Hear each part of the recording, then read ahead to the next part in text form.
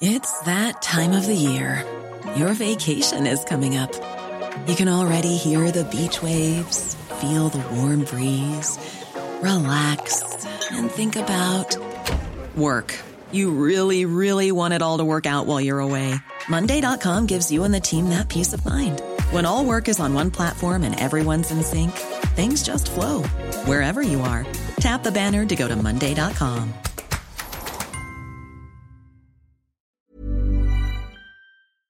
The Premier League All Access podcast is proud to be brought to you by Ladbrokes. Stay ahead of all the big games in the best league in the world, the Premier League.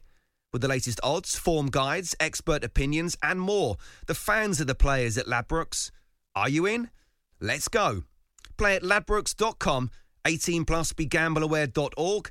T's and C's apply. After the Lights Go Out with Steve Harmison and Leon Mackenzie on Talk Sport. I'm Steve Harmison, former England fast bowler, 2005 Ashes winner. And I'm Leon Mackenzie, former Premier League footballer and professional boxer.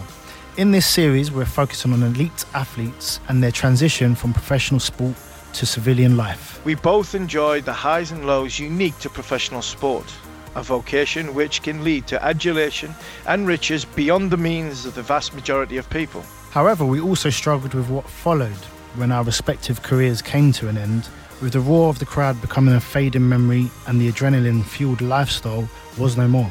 Tonight on TalkSport, we speak with one of the great talents from football's Premier League era, the former England, Newcastle and Ipswich star, Kieran Dyer, in After the Lights Go Out. Kieran Dyer, chance for Newcastle, goal! And there's a real chance here for Kieran Dyer! Warner sends it in, Dyer's looping header, oh yes! Oh yes, oh yes! Kieran Dyer! We'll be joined by Kieran in a moment, but can I first say it's fantastic to be doing this series with you, Leon. What have been the main issues you found the hardest to come to terms with since retiring from professional sport? Yeah, I'd say for me, I was never ready to retire. So I found that really hard, and I didn't cope with knowing that the retirement was coming before my time, if that makes sense. So along with retiring from an elite career and having so many years, with playing football, and, like as we go on to maybe explain about routine and structure and everything done for us and everything laid out, and what time to be in each day, and you just got a certain routine. And when that stops, if you're not prepared to retire, that's where I found the most hardest. And also I loved scoring goals. So I loved that adrenaline-fueled sort of lifestyle where I felt the need to be important. Yeah, I know what you mean. I feel when at the back end of my career, when I finished playing cricket for England, probably should have retired then. I realised playing on for Durham, I was playing for the wrong reasons. I was playing for financial reasons. Probably the first time I felt as I had played for financial reasons, and that didn't go well. It petered out. My career petered out in such a way, and I struggled with a lot of issues, especially around touring. My first thing was I went on a tour in 96 to Pakistan, barely wet behind the ears, 16, 17-year-old, never been out of the country before, and then all of a sudden I was thrust into this new environment, and I think that scarred me for touring life after that. And then when I got into the international stage, there's a lot of people. I found it great talking about this subject, because there's a lot of people feel as though they struggled when on the field. I was the other way. I needed to be on the field because I felt that I was safe when I was on the field. It was when I was off the field in my own mind was where I really had a struggle, and being away from home and being on tour. And one prime example was in 2004, leading into Christmas 2004, I was ranked number 1 bowler in the world. Better than anybody else. And I remember before the first test match in Port Elizabeth, crying my eyes out, not knowing what was wrong with me, because the word depression hadn't come into it, or the mental health issue hadn't come into it. And I'm crying my eyes out, not knowing what's wrong with me. And I'm looking and thinking, I'm ranked one of the best cricketers in the world here, and I want to go home. I'm in Johannesburg, I want to go home, and I don't know what to do. That was the first instance when I really felt there was something there. And then at the end of your career, when you talk about it, I always try to describe it as though it was like coming out of the supermarket with heavy bags of shopping and not knowing where your car was. and then looking around and thinking, well, the bags are getting heavier. Don't know where the car is. I don't know what to do, because for 16, 17 years, I've been told what to do, what to wear, what to eat, where to go, where to be. And I didn't know what to do. And it probably took me 4 or 5 years to get to a position where I had an idea where my life's going. So I'm intrigued to hear your thoughts going forward and the guests going forward. And I'm really looking forward to hearing of Kieran, because he's somebody who I got to know at Newcastle reasonably well. I've seen him on golf trips after that. The title of his book is fantastic. It says everything, because I think a lot of people are a lot smarter when they come to the end of their career than what they were when they started. No, great. Listen, you said it all. But let's introduce today's guest, and it is my pleasure to give a big welcome to Kieran Dyer. Hi guys. How are you, Kieran? How you doing, Kieran? I'm very good. I must say that intro for Leon, when it said ex-Premiership footballer turned to basically a British champion boxer, is fantastic, by the way. Oh, was it? Do you know what, Kieran? Not many people could quit one sport and go and do the other. The only person I know was Michael Jordan, so you're in good company. Yeah, well, I had a go. I wouldn't say I won the British title, but I definitely got to elite levels in a different sport. And with being on the pads yourself with me, which I need to get you back on, by the way. And you know how hard it is, but I was 35 years old when I went in, so thank you, mate. Kieran, how you found retirement? The show's about the transition. How have you found retirement, and what does retirement look like for you now? So 2 years after I retired, I basically did nothing. I was quite fortunate that financially I was in a very stable position, so I think that helped quite a bit. But one of my big regrets was not having an exit plan. So obviously I took my coaching badges late, 2 years after retiring. I wish I did all this when I was still playing football. It's like I'm playing catch up. I want to be a manager, I want to be a coach. But because, like I said, maybe because I was financially stable, I just thought, I can do what I want. I can travel the world. I can go and watch the super fights in Vegas. I can play a lot of golf and try and bring my handicap down. But like you said, probably after about 18 months, I was in a limbo and I needed more. I needed to get the juices flowing. I even had the stint of trying. I'm a celebrity.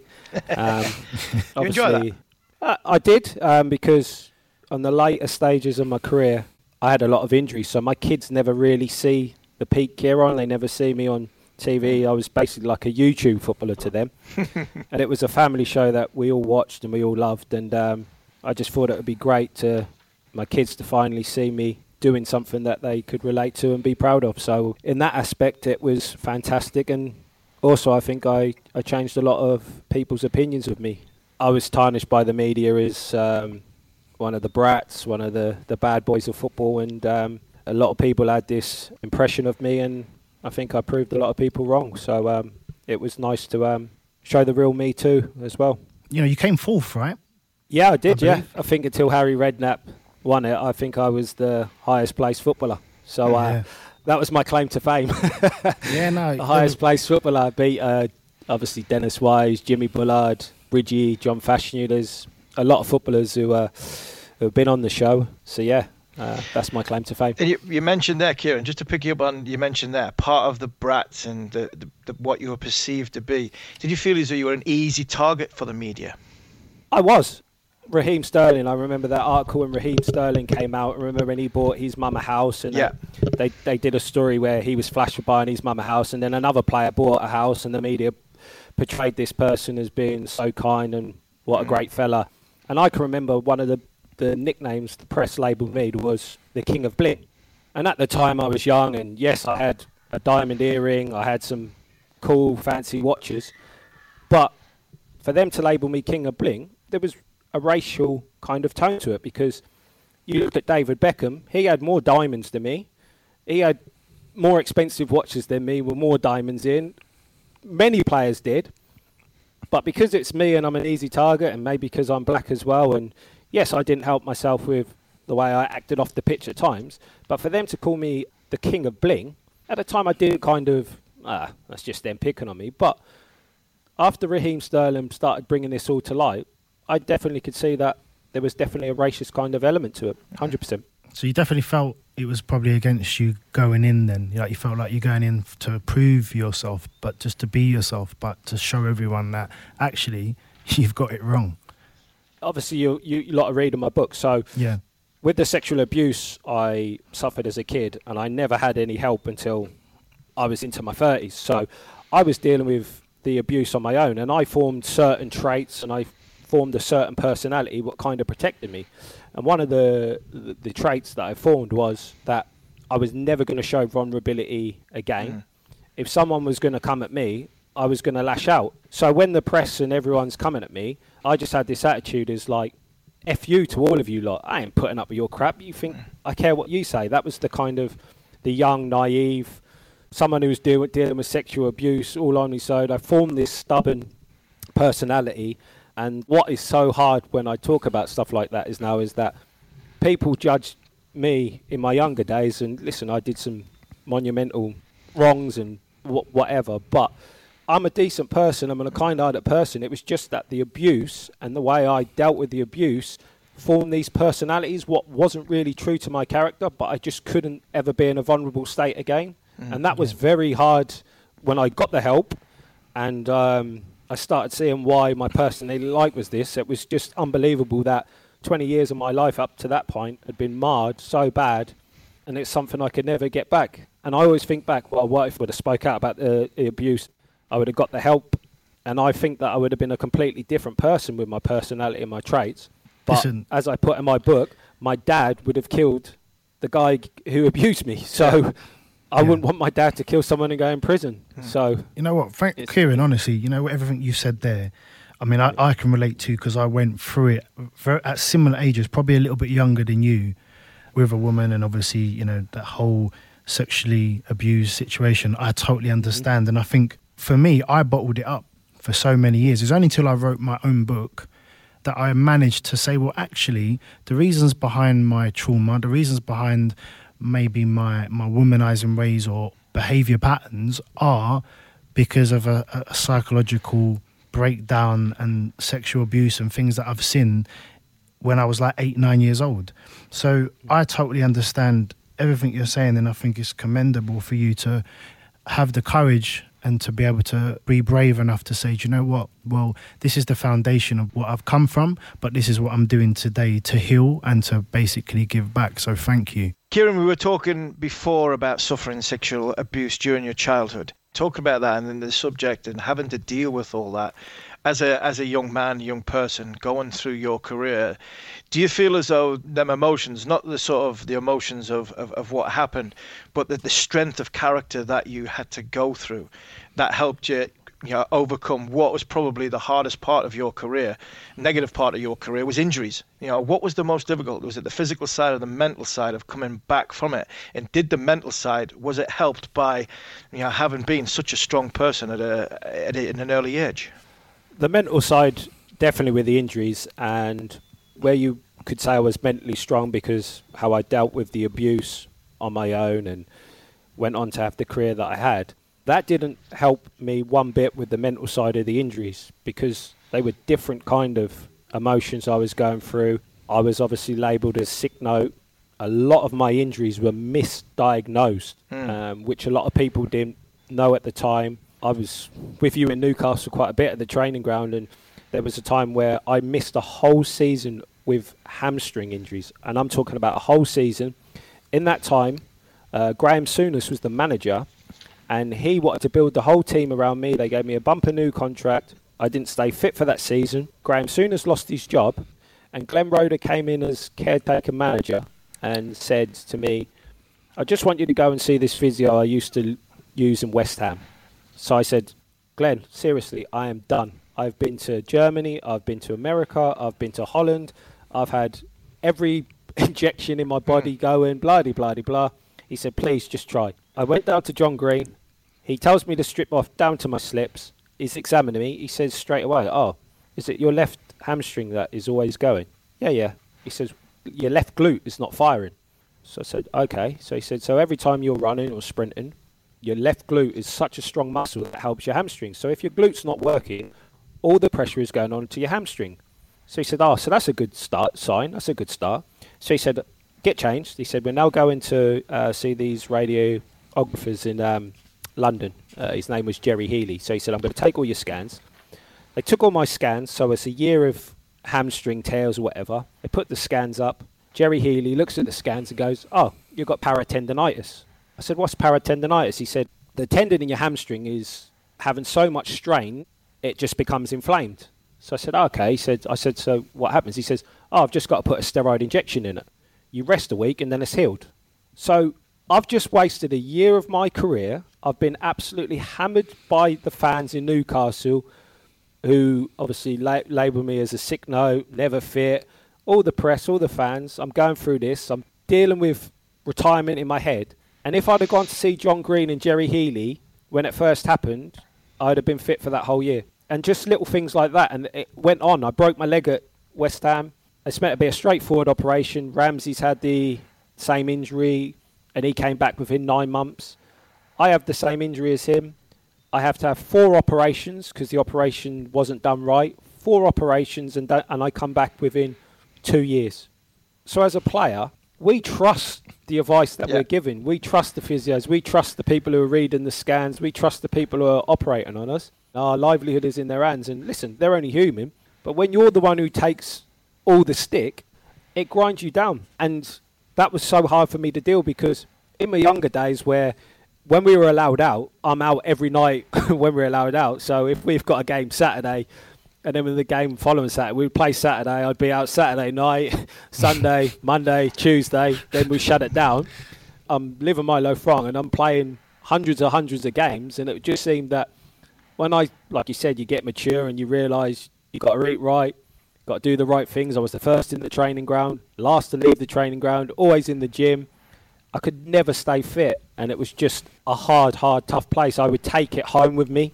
It affected my partner at the time, who was obviously my ex. It affected my children because I was just so grumpy. And that's another thing people do not see. Listen, everybody has problems in any walk of life, but as footballers or as sports stars, you're seen as superheroes. It's like we can't show that we're mentally struggling because it will be frowned upon. But we are just humans, and you've all probably been seeing the Michael Jordan documentary. Yeah, great series. And Michael Jordan was the highest icons. He's up there with Muhammad Ali. And he said a great thing, and he said that they were talking about him being a role model. And he said, I am no role model. I don't want to be a role model. I never act trying to be a role model because to be a role model, you have to be perfect. And nobody's perfect. And I thought, you know what? Everybody says about sports stars, we have to be role models. But how can we do that when it's an impossible job? Because we're all going to make mistakes and we're all going to, you know what I mean? So they say, oh, kids look up to you, but we're human. We're all going to make mistakes. We're all going to do wrong. And I just thought that's another thing that puts a lot of sportsmen under pressures, that we're looked at as invincible superheroes who can do no wrong. Where I find that, Kieran, is the human element of anything in life is what I would always encourage young players to come into the game, of cricket, of any sport, is make a mistake, but learn from it. Yep. You make it a second time, I might kick your backside. You make a third time, then I'm thinking, well, I think I might be pushing you to one side here. And I think that is something that comes with growing up and coming into sport. I was fascinated by that Last Dance documentary on Michael Jordan. For the simple fact is, in my sport, in cricket, we had a guy playing who was the best player that I ever played with, a guy called Kevin Peterson. And we play an 11-man team, 16-man squad all round, 20-odd people in a dressing room. And by the end of his career, Kevin Peterson was ridiculed and he was laughed out of the England dressing room. He was sacked by the ECB. And when I look at the way Kevin Peterson went on in a dressing room, it was exactly like Michael Jordan. If he didn't like what was happening, he told people. If people weren't doing their jobs properly, Kevin told them. He was the best trainer. He was the biggest superstar. He got all the endorsements, fair enough. But at the end of the day, he was a winner and he wanted to win. And you've got this Michael Jordan, yes, great, put on a pedestal, and he had a fantastic career. But then I've seen someone like Kevin Peterson. So it comes down to managing, and you spoke there about your injuries. If you've got the right people who are in charge and managing and easing, because I'm sure Leon Euler had exactly the same when you played football as what Kieran had when he played football. There were certain managers you work with where you think, he understands me. And there's certain managers you think, he hasn't got a clue about me. Well, that's an interesting point, Steve, because, you know, when I'm listening to Kieran there, I'm listening to myself, because I understand the thoughts, feelings and emotions. I understand everything that he's saying, to the point of, from an injury point of view, because injuries from my career totally ruined me. Psychologically, physically, I shut off from everything. And when I hear Kieran talking about, you know, being called sick note, and, you know, I think I read something about where Kieran, you know, because he was away for such a long period of time from the team, there's like rumours of cancer things and all these, you know, disgusting things that people like to make up. I had the same thing. When I was out of it, I had the same thing where, you know, Leon's he's gone into like a mental home, and, you know, just people making up things like, and it was really affecting me. I don't know how you feel about that, Kieran, but it was affecting me. Yeah, again, that was Newcastle with the statement. So obviously at the time when they were trying to come up with reasons why I was getting injured, I was taking medication for a liver problem I had, and the medication apparently slows down your healing process. So obviously physios, that's a great excuse to why I'm not going to be fit. It's an easy way out, innit? It must be his medication. So instead of coming out to say Kieran's going to take a extended period out because of his liver problem, and be honest, they said because of a medical condition. That is the worst thing a football club can say, is Kieran Dyer is going to be out for an extended period of time because of a medical condition. So that's obviously when I had people ring me up, I've got leukemia, I've got AIDS, I've got this, and you're just like, wow. Yeah. But when I knew injuries were affecting me was when I was trying to come back from my broken leg. Because, again, we touched on my sexual abuse, and one of the things that I brought up in my personality is I never showed vulnerability. I never, ever cried in front of people. So there was one time I cried at Newcastle when Mick Wadsworth was having a go. Mick Wadsworth was Bobby Robson's assistant, and he was having a go at Lua, and he was just picking on the young kid. Gary Speed was playing awful. Alan Shearer was playing awful. Warren Barton was playing awful. Nobby was playing awful. And he picked on Lua. And I lost my...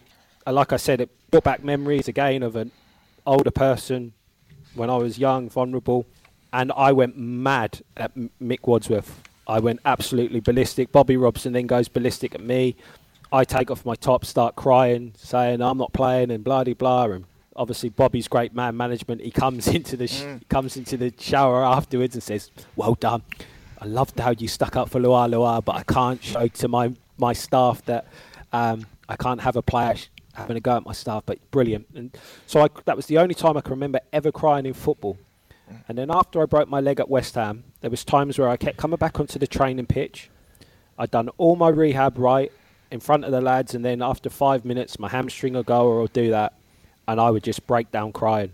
And I thought, for me to be crying, this is seriously affecting you. So that was a bit of a breakthrough for you, because when I look back as well, when I saw you in the jungle, I think you had a moment in the jungle where you sort of broke down. What was going through your mind? Because now you're in a place where you are showing your vulnerability, and it's great to see. I don't care what people think is weak or whatever it is. Like, I cry a lot. So when I saw you cry as my friend, not only like, you know, I was like, okay, champ, like, you know, I get it. But what was going through your mind at that particular time? How many times have you been around someone who's cried? It could be a death of someone, and when they're crying and you're going, let it all out, let it out. Come on, that's okay. Let it all out.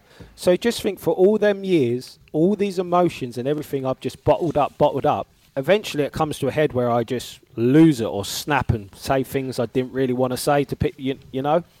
So it's like therapeutic, I think, to let things out and to show vulnerability and to show emotion, rather than putting on this bravado and this act that you're something that you're not. I'm an emotional guy. Like I said, I was frustrated in the jungle. I can remember the time it was with the crazy Lady C and Duncan Bannatyne, and they kept arguing. I was trying to be the peacemaker, and it didn't become fun no more, and I just got frustrated, and I had a good old cry, and I felt a lot better for it. But without me meeting Peter Kay at the time, who made me get the help that I need to think, I would have never have cried in the jungle, and I would have attacked Duncan Ballantyne. So when Duncan was coming at me, I would have come back at Duncan twice as hard, and it wouldn't have been good viewing because I would have made sure I won the argument.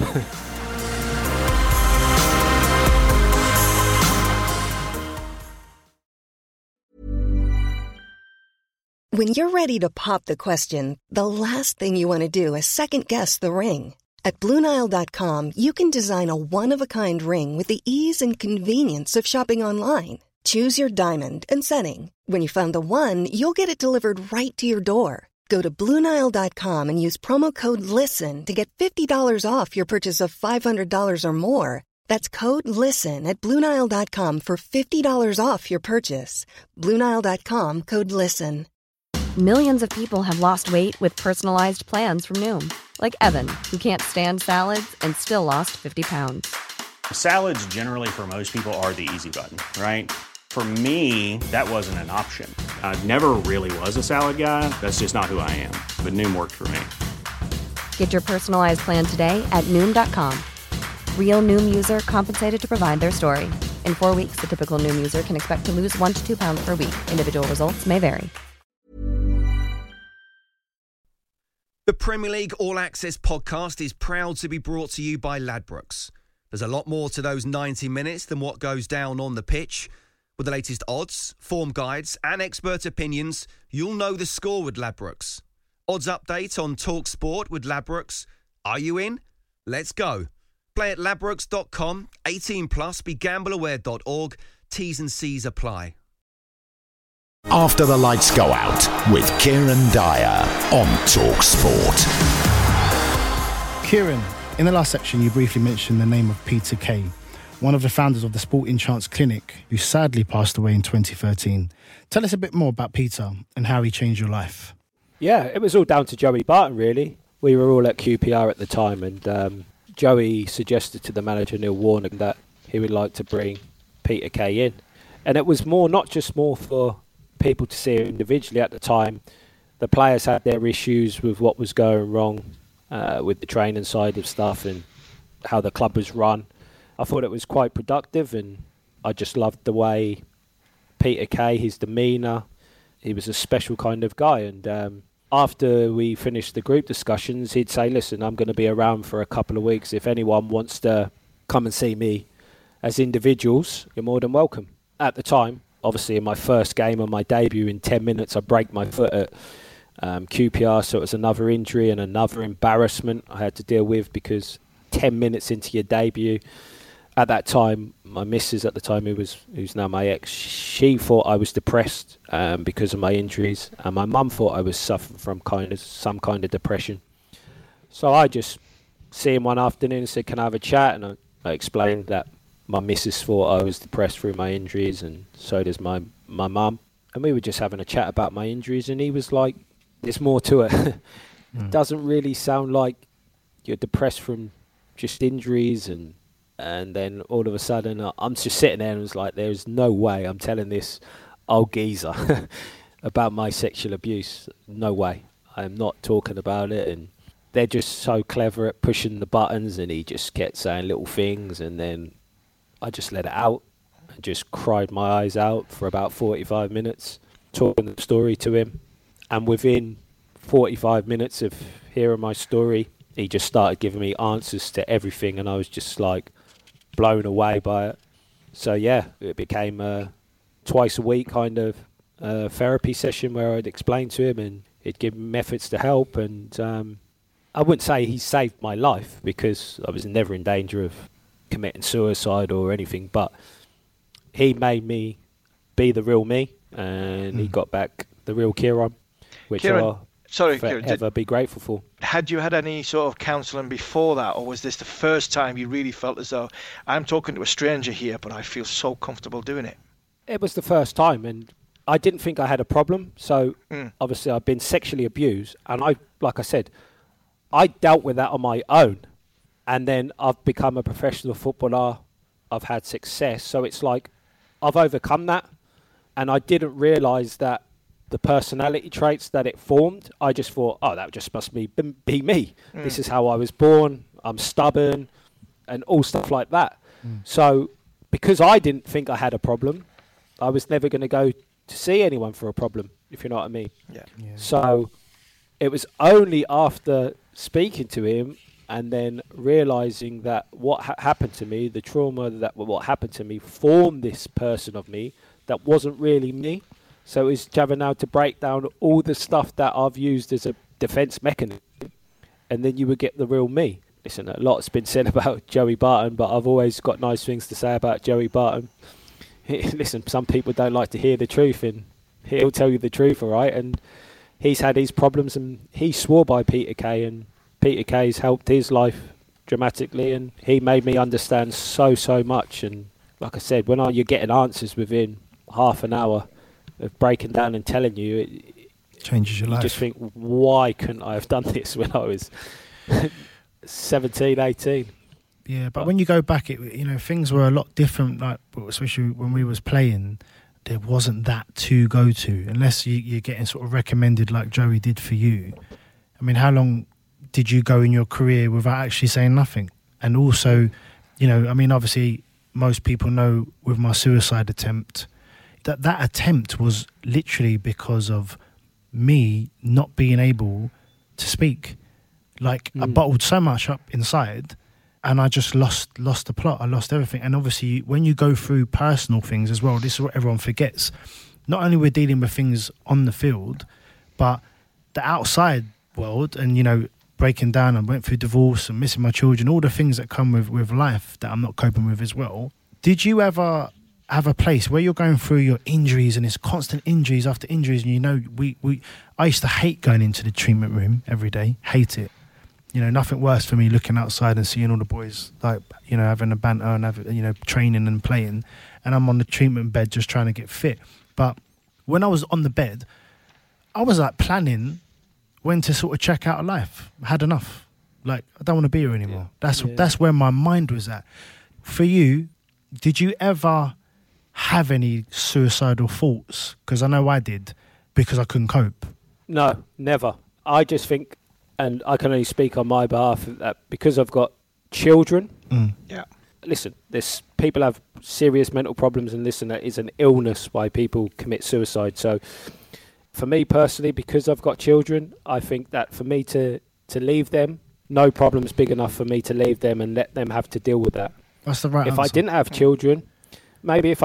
children, who knows? I've always had my problems when I've had children in my life, and I could never take my life away and let them go through something like that. So I understand everything you're saying, and I think where I come from, listen, my children are my world. They are my everything. But I think I know. I see your Snapchat. Yeah, exactly. So where I was at, nothing could really sort of save where I was at. I gave up. You know what I mean? And my heart just, I didn't want to exist. I honestly believed that my children would be better off without me because I was so unhappy. Do you know what I mean? And when I hear you say that, I mean, there's a part of me that's like I understand, because now the Leon McKenzie that speaks now and stands in front of my kids now, I fight for everything. I'll tell you quite a powerful story. So obviously Gary Speed, ex-teammate of mine, was really, really close to Craig Bellamy. So obviously when Gary Speed committed suicide, my agent at the time, David Manassi, he got the heads up from Shay Given. There's a rumour that Gary Speed has committed suicide. So I rung Craig, and I was the one who broke the news to Craig, and obviously Craig was in denial, didn't believe it, had to ring up him and Gary Speed shared the same kind of like PR woman. He was trying to contact her. She hadn't heard from Gary.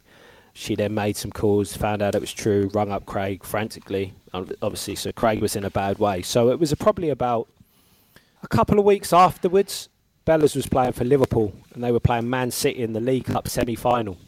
And Bellas got a box at Anfield and invited Gary Speed's 2 children to come to the box.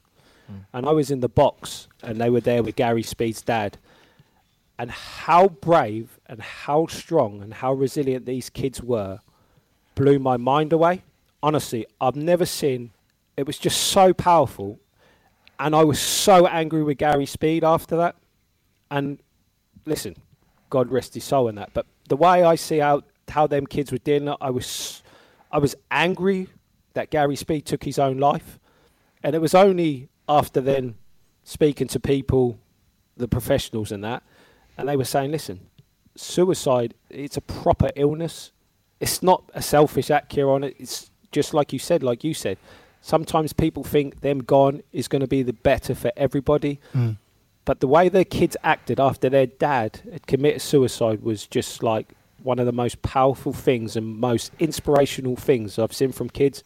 Kieran, having retired from football, and you said after 2 years you did nothing, had the financial resources to look after.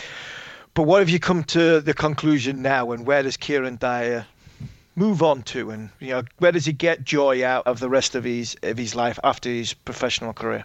I've just got the bug for coaching now. I love being on the training pitch. Like I said, I'd like to be a first team coach or a first team manager one day, and it kind of brings me on to the next kind of frustrating kind of thing for me is that, because me and Titus, obviously Titus Brown from Newcastle days, we're Ipswich lads, and we were at the football club and we were doing our coaching badges and that, and we did an article with a journalist up in the northeast, Luke Edwards, and it was about the Rooney Rule, when it was Jason Roberts and everyone was trying to get the Rooney Rule in place in this country. And we did an article, and I was asked about the Rooney Rule, and I said, look, I don't want a job because of the colour of my skin. I don't want to be given a job because I'm a black man. I want to earn my role. I want to deserve the job. And I got quite a bit of backlash for that. I had a few black players at the time saying, it's all right saying it now, you don't know how hard and how we're being held back, and we don't even get interviews, and this is not to say you'll be given a job, it's just to get given an interview and blah-de-blah-de-blah. And I was just thinking, yeah, whatever. But as I'm going on my journey now, and you're seeing, it is very hard to get interviews for coaching roles as a black man.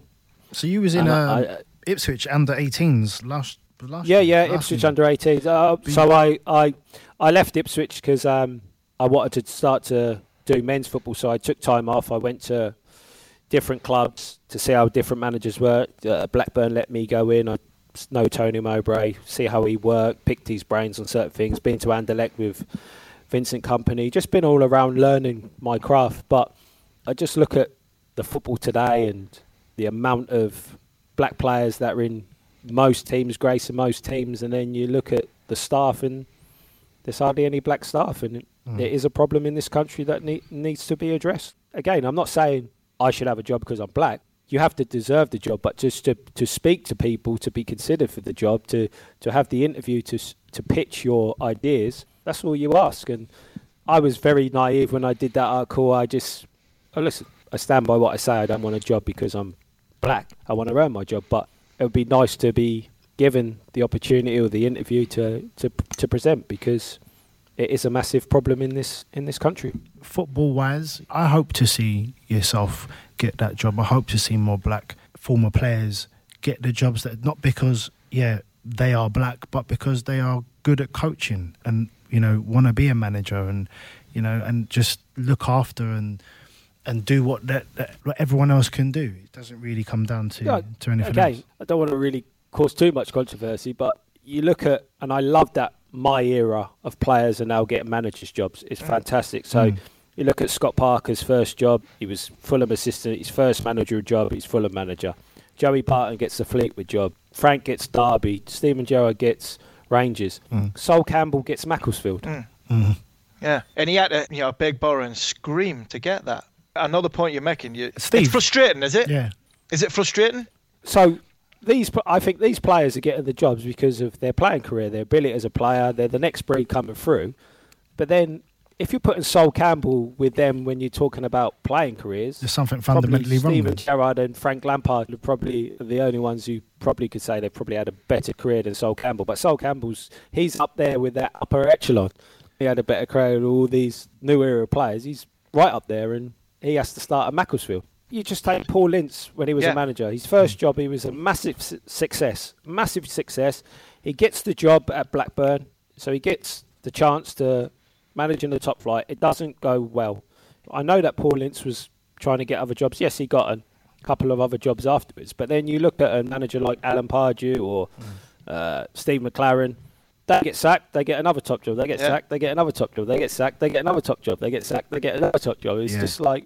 I mean, I know Darren Moore very well. And when he got sacked, people were outraged. He was still in the playoffs. There was still a quarter of the season to go. And Chris Hughton, he keeps Brighton up in the Premier League. He gets sacked. Where do you see yourself, Kieran, in the managerial world? Do you feel as though, right, I'm ready now to go in? Do you feel as though it's a Sol Campbell road you want to go down?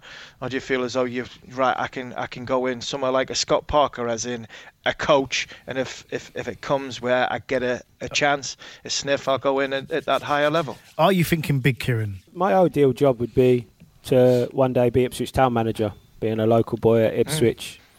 All my family, friends are in Ipswich, wouldn't have to move. That would be my ideal job, my number one job. I'm quite fortunate that I have very good contacts at Ipswich. Just before this coronavirus broke out, we were talking about maybe me having another role in the football club, actually dealing with the older players. So Brilliant.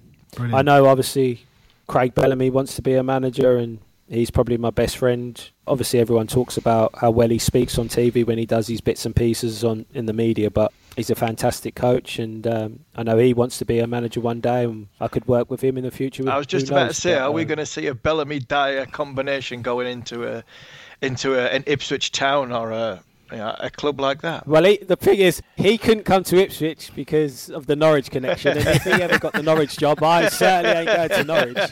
No way. I see you at Norwich. Norwich could offer me $10 million a year, and I'm not going there. You're right. No way. Kieran, no way. I've always said this. There was only two places we fell out in Newcastle between the fans when I left. That was one of the reasons. It was like the fans had been sick of me. But I always said I would never work at Norwich and I would never work at Sunderland. Right, Kieran. I remember when Titus Bramble rung me up to tell me that he was making the move to Sunderland, and I was like, "Are you crazy? Are you mad? Are you saying I couldn't do that?" Are you saying, Kieran, if you get a first team managerial job at Norwich, you're turning it down? Yes. Fair play. Yeah. Well, that's all right. Did that sound convincing? Yeah, you talked about a principled person. It was a yes in capital letters. But listen, I do sound like a hypocrite now because I said black people are not getting opportunities jobs, and you're saying didn't want to pull you up on that. Job, and I'm going, Didn't want to pull you up on that. But listen, as we're about to close, boy, there's some things you can't do. Yeah, I can see that. That was a big capital yes. But listen, it's been fantastic to hear you speak properly, actually, in depth about so many personal things, and getting a better understanding. If you didn't know Kieran Dyer properly, you just see him as a footballer. There's so much more to him, and I really appreciate everything you've shared with me and Steve today. It's quite heartwarming, and I relate to you a lot, and I really appreciate you coming on. What I would say is, and I'm going to ask you this: do you wish you would have come to see me and done some pads when you had a situation with Lee Bowyer at that time? Because I weren't happy with the way you were throwing punches, mate.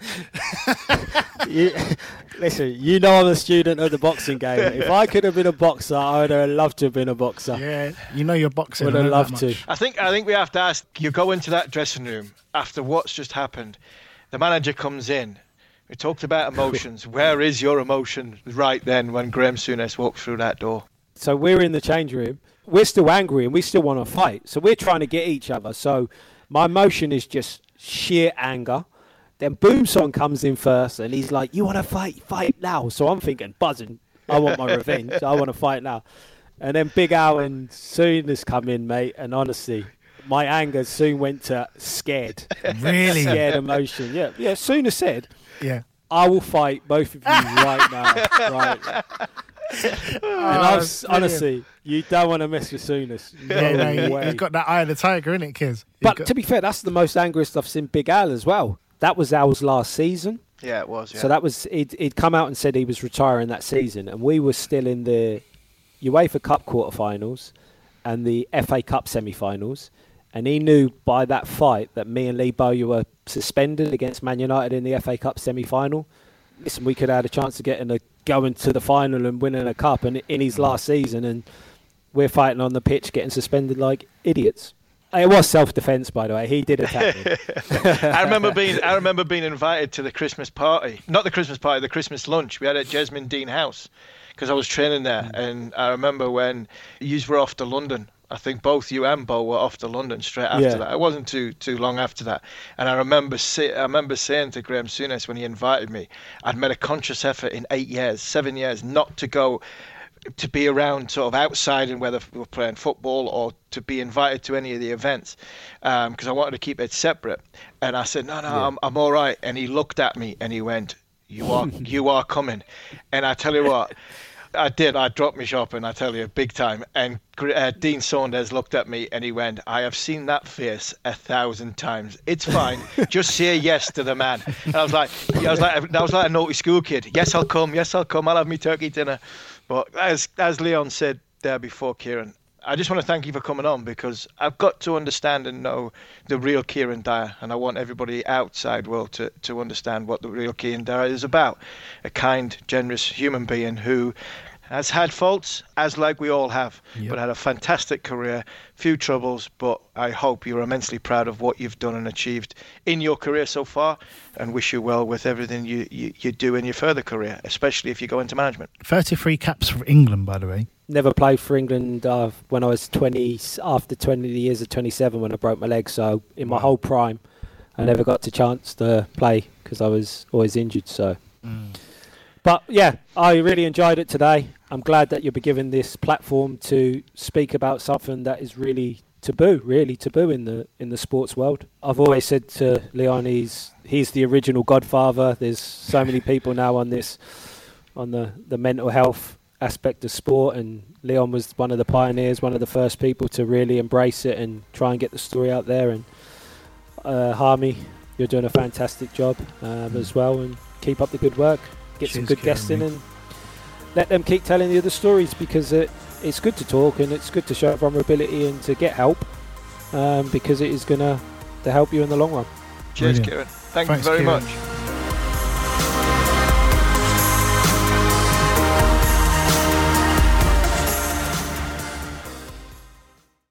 The Premier League All Access podcast is proud to be brought to you by Ladbrokes. The latest odds, we set them. Form guides, we've got them. Expert opinions, we share them. The best fans in the world deserve the best. Be matchday ready before the whistle blows with Ladbrokes. Odds update on TalkSport with Ladbrokes. Are you in? Let's go. Play at ladbrokes.com. 18 plus. BeGambleAware.org. T's and C's apply.